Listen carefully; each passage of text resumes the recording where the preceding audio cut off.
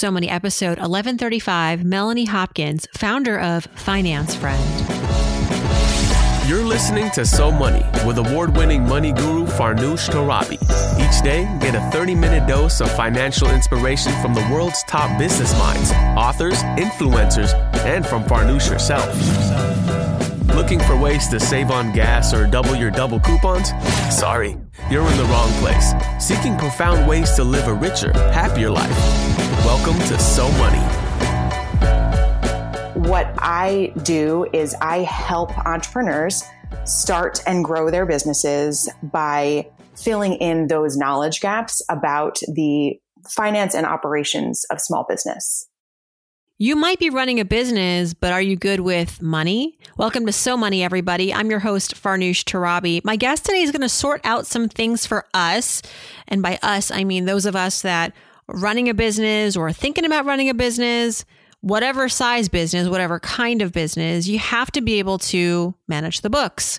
Melanie Hopkins, this is her forte. She is the founder of Finance Friend, a business management and financial consulting firm. Melanie works with a client roster ranging from human rights nonprofits to artisanal cheesemakers to tech startups. And she helps these business owners become more empowered in their financial management. In some cases, she's saved them from financial ruin.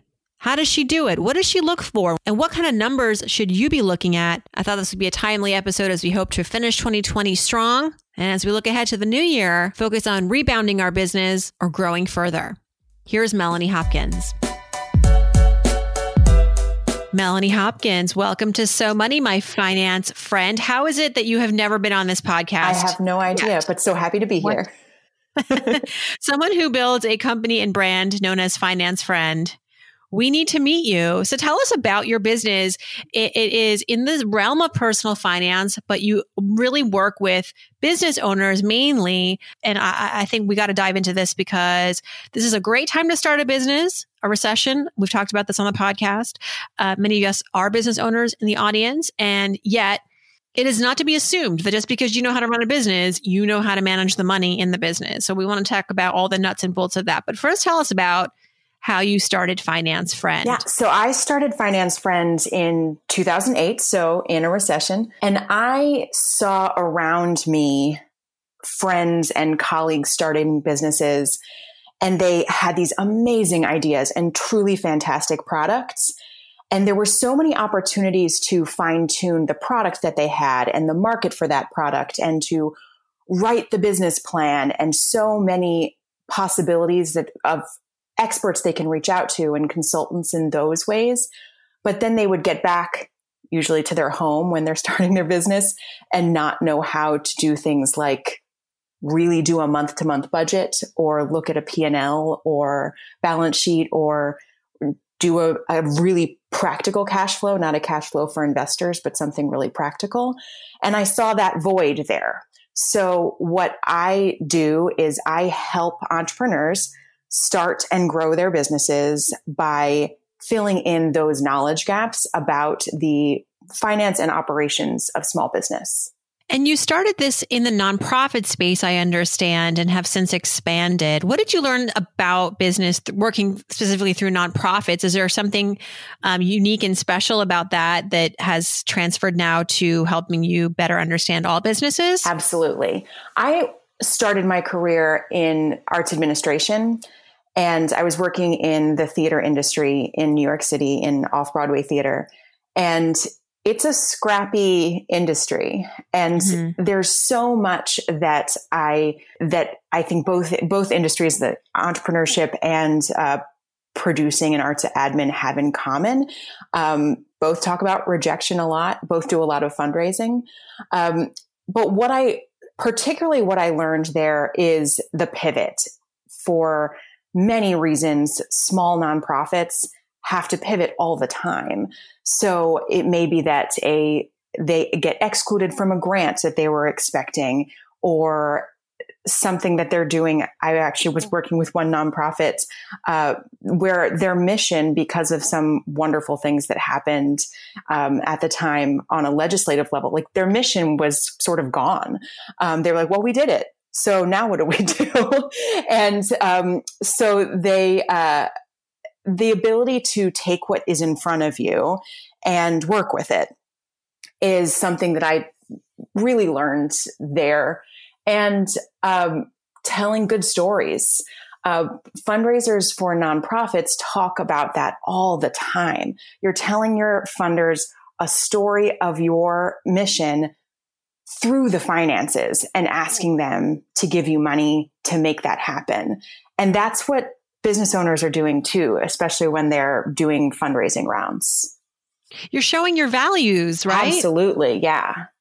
And why do you think so many entrepreneurs get stuck at the money part? I know for myself, I could say that when I took, when I was in business school, I didn't get my MBA, but I got my degree in finance and at undergrad. And I was in this sort of MBA level program in undergrad. It was kind of cool. We got to do case studies and we had to build business plans.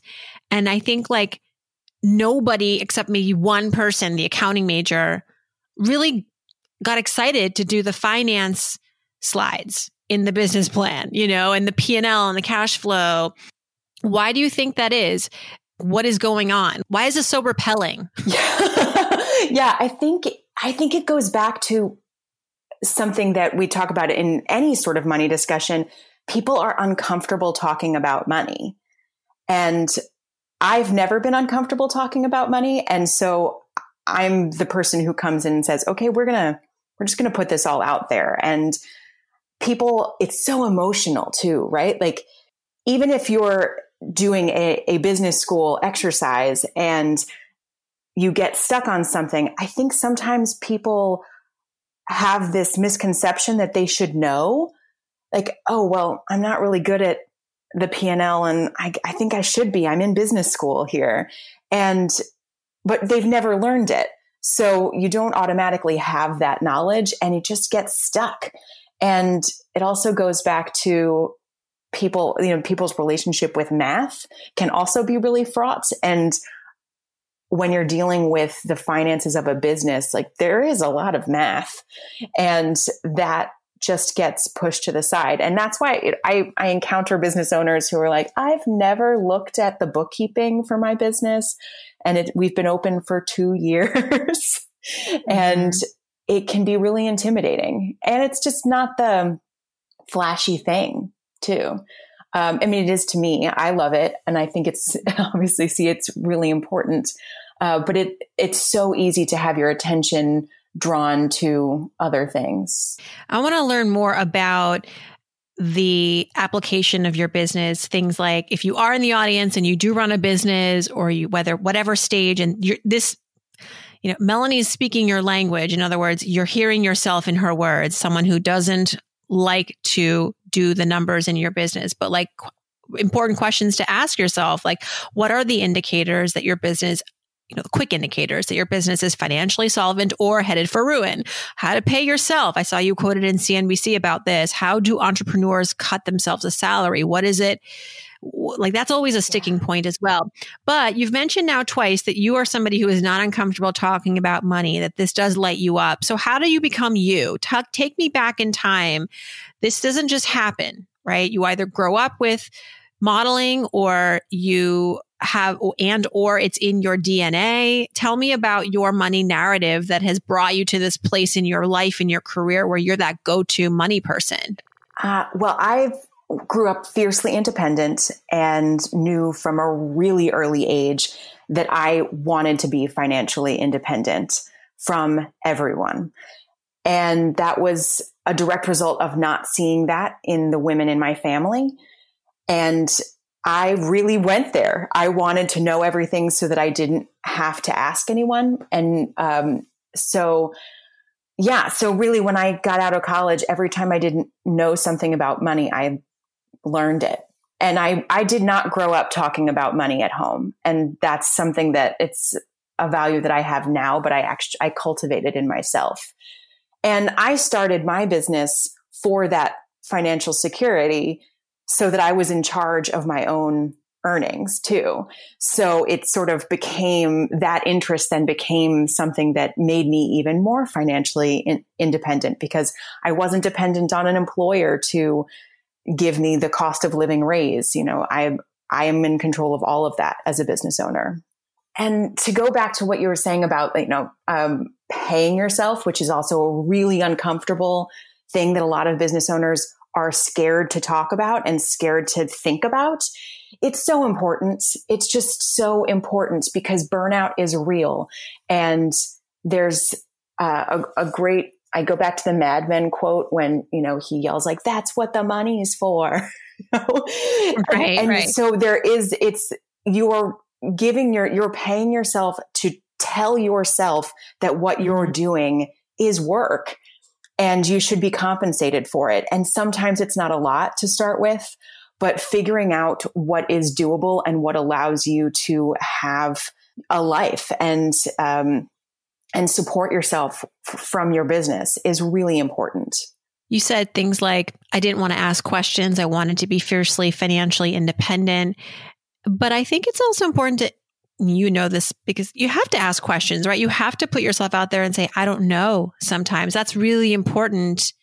Did you struggle with that? When did you embrace that yourself? Yeah, that's a great question. My first job out of college, I was working for a company that was going bankrupt.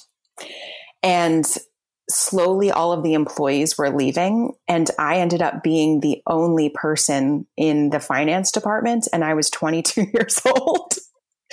And when I remember that, I think I would like stare at the financials of this company. And it was complicated because they were about to declare bankruptcy. And I'd be like, I do not understand this.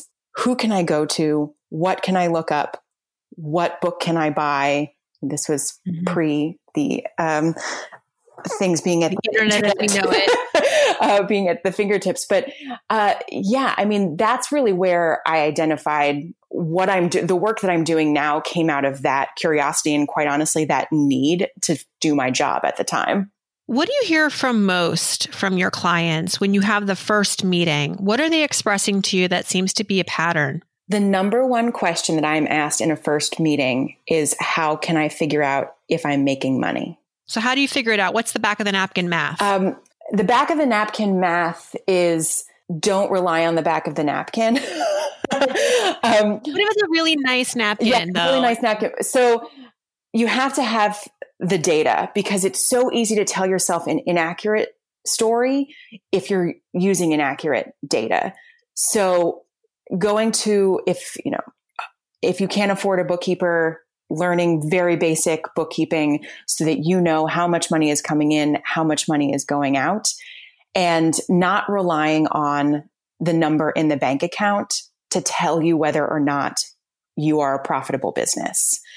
So you need to know sales versus expenses, and in some ways put out of mind on that question, whether or not you're profitable, how much money is actually sitting in your account, because you can be an extremely profitable business and have cash flow problems. And likewise, you can have a lot of cash, but not be actually earning revenue. Speaking of cash flow, what's your advice for, let's say, a solopreneur, somebody who doesn't have a lot of overhead, but is maybe 10 years ago, you called yourself like a professional freelancer. Now you're a solopreneur, maybe even an entrepreneur, but it's a very lean business. The challenge being, though, that your cash flow is not consistent because you do projects, you do client work, and the money comes in drips so that you don't have a consistent monthly average income. How do you plan around that? Yeah, I like to tell people, if you have any history, look at that. So if you've been doing that work for a few years, look back at the past few years. Is there an average number? And then plan a little lower than that as being your, and I'm putting this in air quotes, salary for yourself. And even that out over the 12 months of the year. So if last year you made $50,000 freelancing, the year before you made 30, maybe you want to go with 30 this year. But then because you might be making that, in some freelancers, they have a big project and they bill most of their income in one quarter of the year. But from a personal standpoint, they want to still have that income coming in on a monthly basis. So break that up over the 12 months. And then if you make more than that, that's fantastic. And you can then give yourself a raise for that year. But start by planning what you think is really doable. And then you can pleasantly surprise yourself later on. That's a great way to measure it. What about growth and how to measure growth? And they say, like, heard that, in the beginning of a business, it's all about reinvesting. That's why sometimes founders don't pay themselves a salary. They'll put it back into their business, other aspects of their business. At what point do you know if an investment is quote unquote worth it? What are the most important things? I guess what I'm asking is, what are the most important things to be spending your money on in the first, say, 3 to 5 years, 1 to 5 years, for the purposes of growing and being financially solvent? That's a great question. The first thing that I talk to my clients about is additional staff, especially when you're talking with solo founders who are doing everything themselves and may not have the acumen for certain parts of the business, and they've really been holding on to that because they have to. At what point can you invest in bringing someone on board who loves and is great at the things that you are not, that can complement your skill set? That's the best investment that you can make as a small business owner. You've taught artistpreneur workshops at Tisch, NYU's Tisch School. We have done a few episodes on this podcast, specifically catering to creatives and how they can take on more of a business financial mindset. And so tell us about artistpreneur. If we were a student in that workshop, what would we be learning? Yeah. What's important? So I always start that workshop by saying that in the eyes of the federal government, as soon as someone gives you a 1099 for work that you have done, you are a business owner. And then everybody looks at me with fear. That shift in mindset that you are running a business, that you are managing the business of yourself, of your artistry. And everyone is an entrepreneur. Everyone has that spirit, and especially people who are creating art. And I mean, we're seeing that now. There are so many performers specifically who are out of work because of the pandemic, who are pivoting to having coaching careers and becoming florists and doing all these other things because they have other talents, and they have that spark that allows them to, that they just sort of know how to create things from nothing, which is always incredible to me. So yeah, going into that and just shifting that mindset a little bit, that you're not out there chasing the job and you are the business, and you're finding things that fit, and you're finding business engagements within that. But if someone isn't giving you the acting job or isn't putting your painting in that show, you still exist as the business. They're not the person. There's no one deciding about whether or not you are that business. Right. Because is it so much that we put so much value, self-worth value on our net worth? Is that what the problem is? Possibly that's part of it. I think there is just also, there's so much that's wrapped up in there. There's so much anxiety. You're often playing therapist. Yes. That's why I call myself the finance friend, because it's important. It's so important to acknowledge that this is emotional, all of it. And when I'm talking to those artists, I see that, and that interaction between like being paid for your art is just something that's also really fraught. And, they absolutely should be. That's something that I also tell them, like, be paid for your work, ask for money, because if someone was doing something else, if you were making cupcakes, if that was your business, you wouldn't be giving out hundreds and hundreds of cupcakes in perpetuity. Maybe give some at the beginning so that you get your name out there, but then you have to charge. There is this feeling of like selling out if you lean too much into the business mindset. It's like, They're trying to balance making the money, but also feeling good about how they've made the money. And I know it's all tied into these narratives and these stories and these false tales that we tell ourselves about what money represents. And there's a lot of to unpack there. Yeah. And if you are choosing this as your job, and this isn't just for artists, this is for other business owners as well, I hope you have passion for it. I hope that it's not an easy path to be a business owner.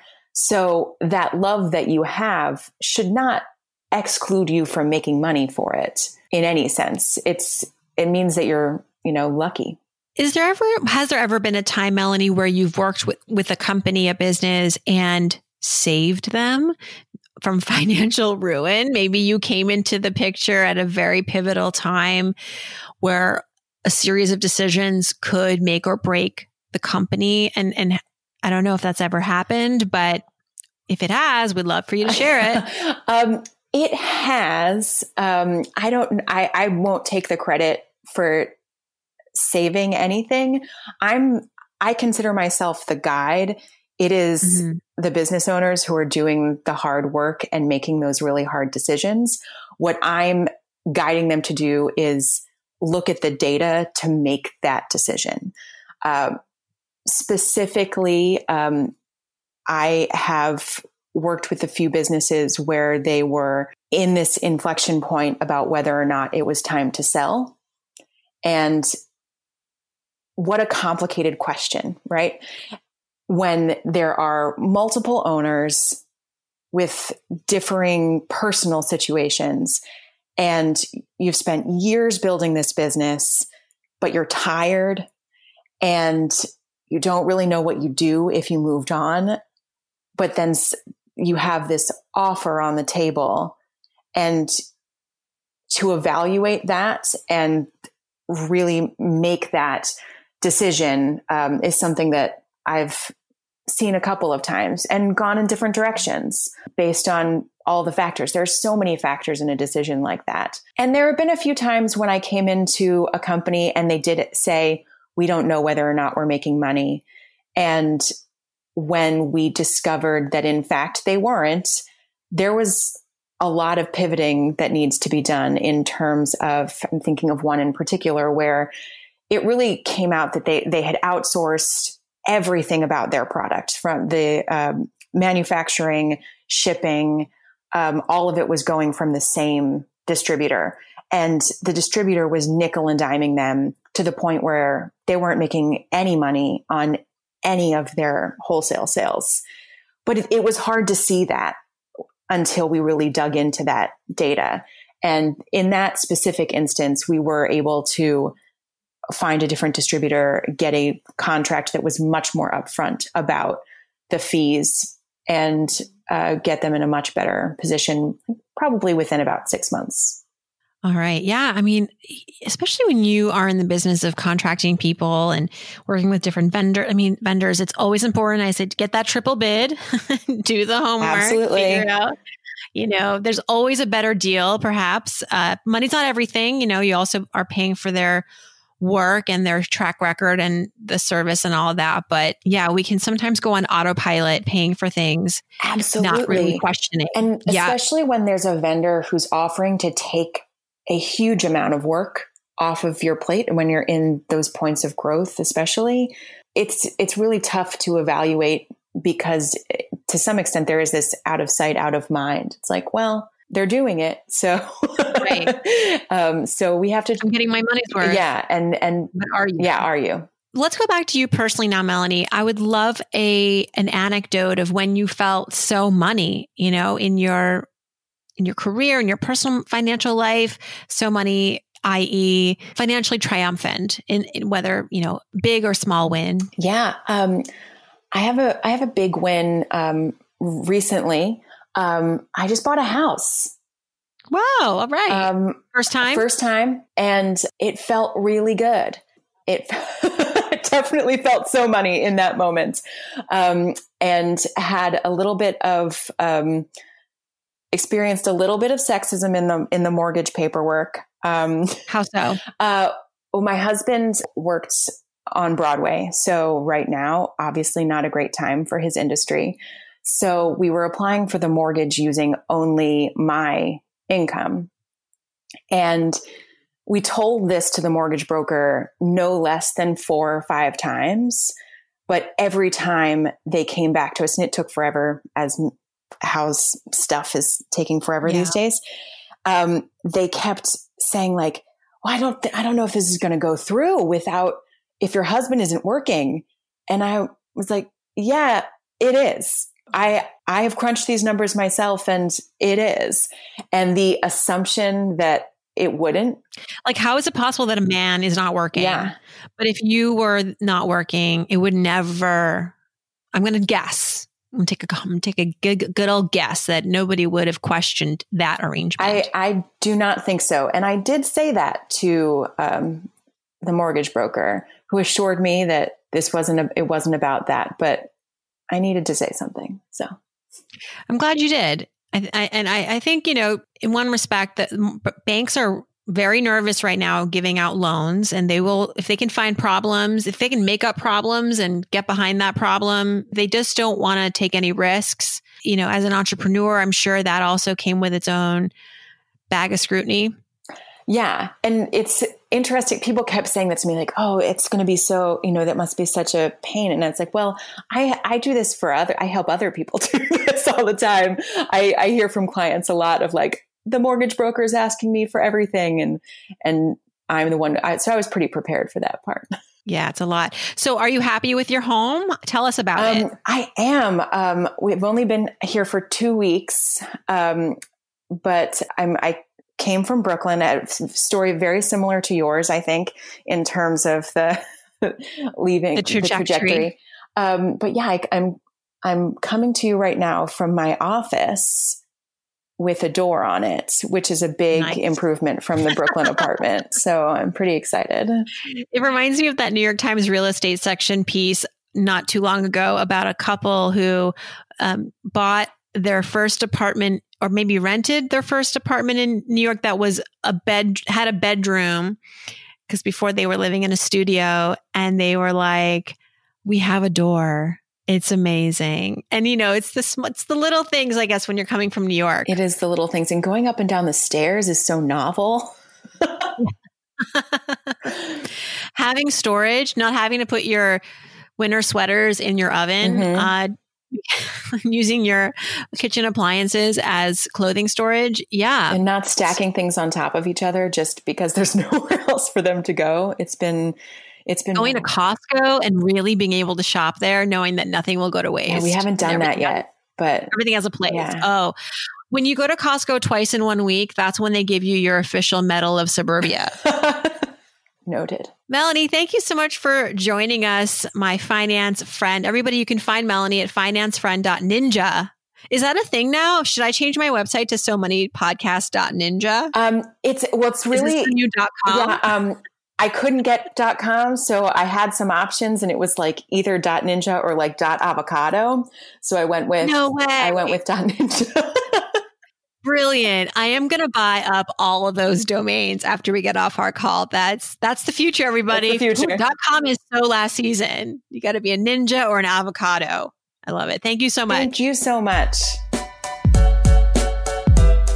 Thanks so much to Melanie Hopkins. Check out financefriend.ninja. All this info is on the So Money Podcast website, including the transcript, the audio, and the links. And while you're there, click on Ask Farnoosh, and please send me your questions for our Friday episodes of Ask Farnoosh. I'd love to hear from you. Know what's on your money mind, what kind of decisions you're struggling with. Tell me. Thanks for tuning in, everybody. I hope your day is so money.